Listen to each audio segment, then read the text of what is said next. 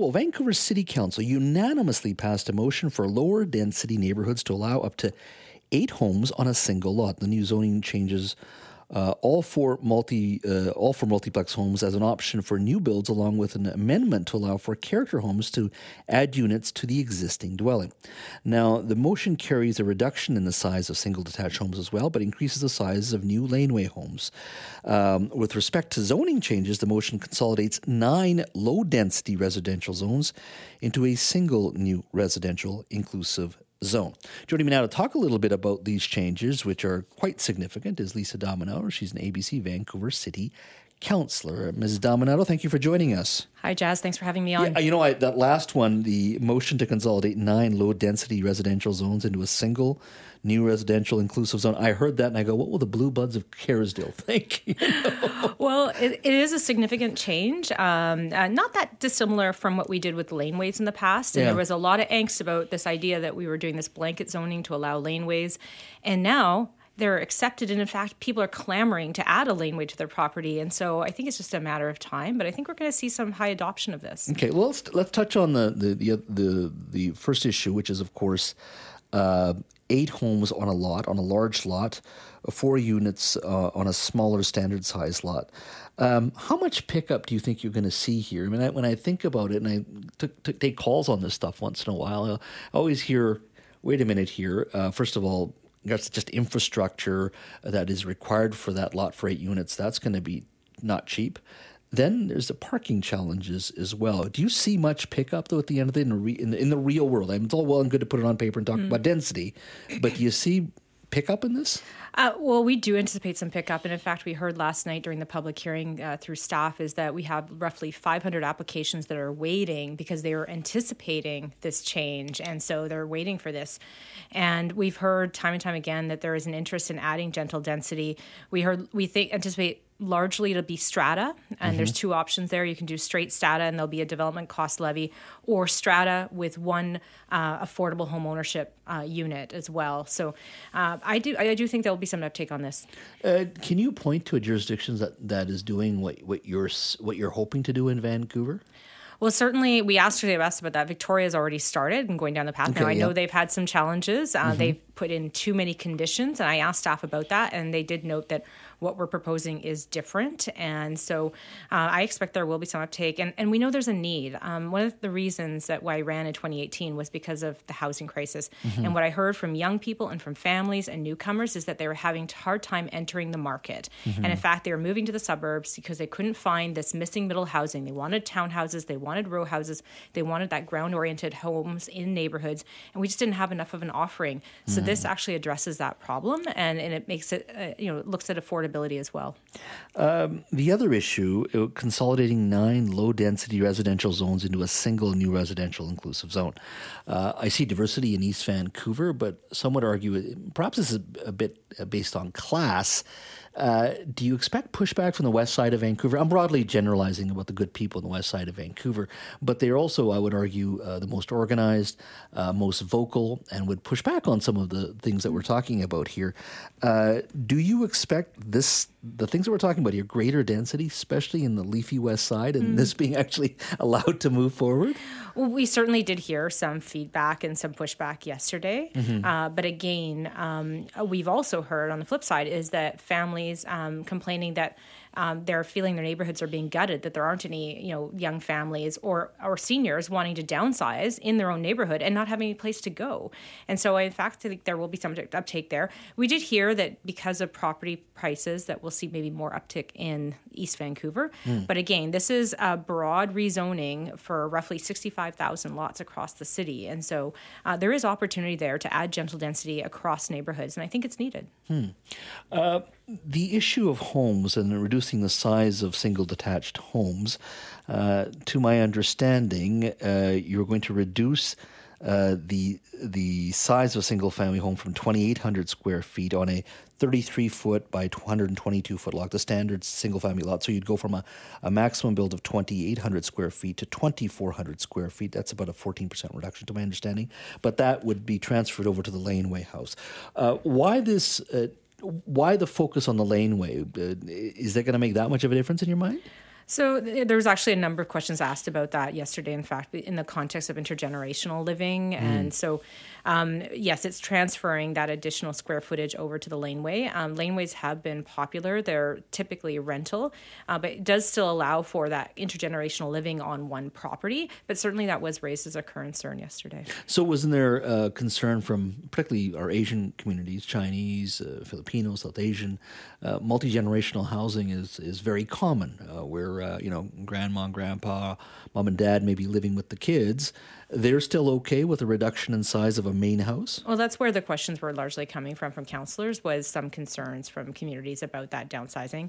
It was sort of a transfer of that space to the laneway, but I think it'll be workable. If you're just joining us, we are speaking to Lisa Domino. She's a ABC Vancouver City Councillor. We're talking about changes that Vancouver City Council announced yesterday, passing a motion for lower density neighborhoods to allow up to 8 homes on a single lot. We talked about a motion as well that consolidates 9 low-density residential zones into a single new residential zone as well, and also reducing the floor space on a home with the limits from 2,800 square feet down to 2,400 square feet, with that extra space being allowed for laneway homes. Give us a call on the open line. What do you think of these ideas? Do you think it's the right way to go?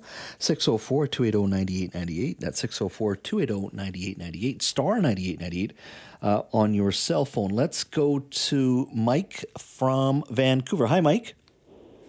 Hello there, Jazz and guest. And I think it's a bold move that the City of Vancouver is doing. I applaud it.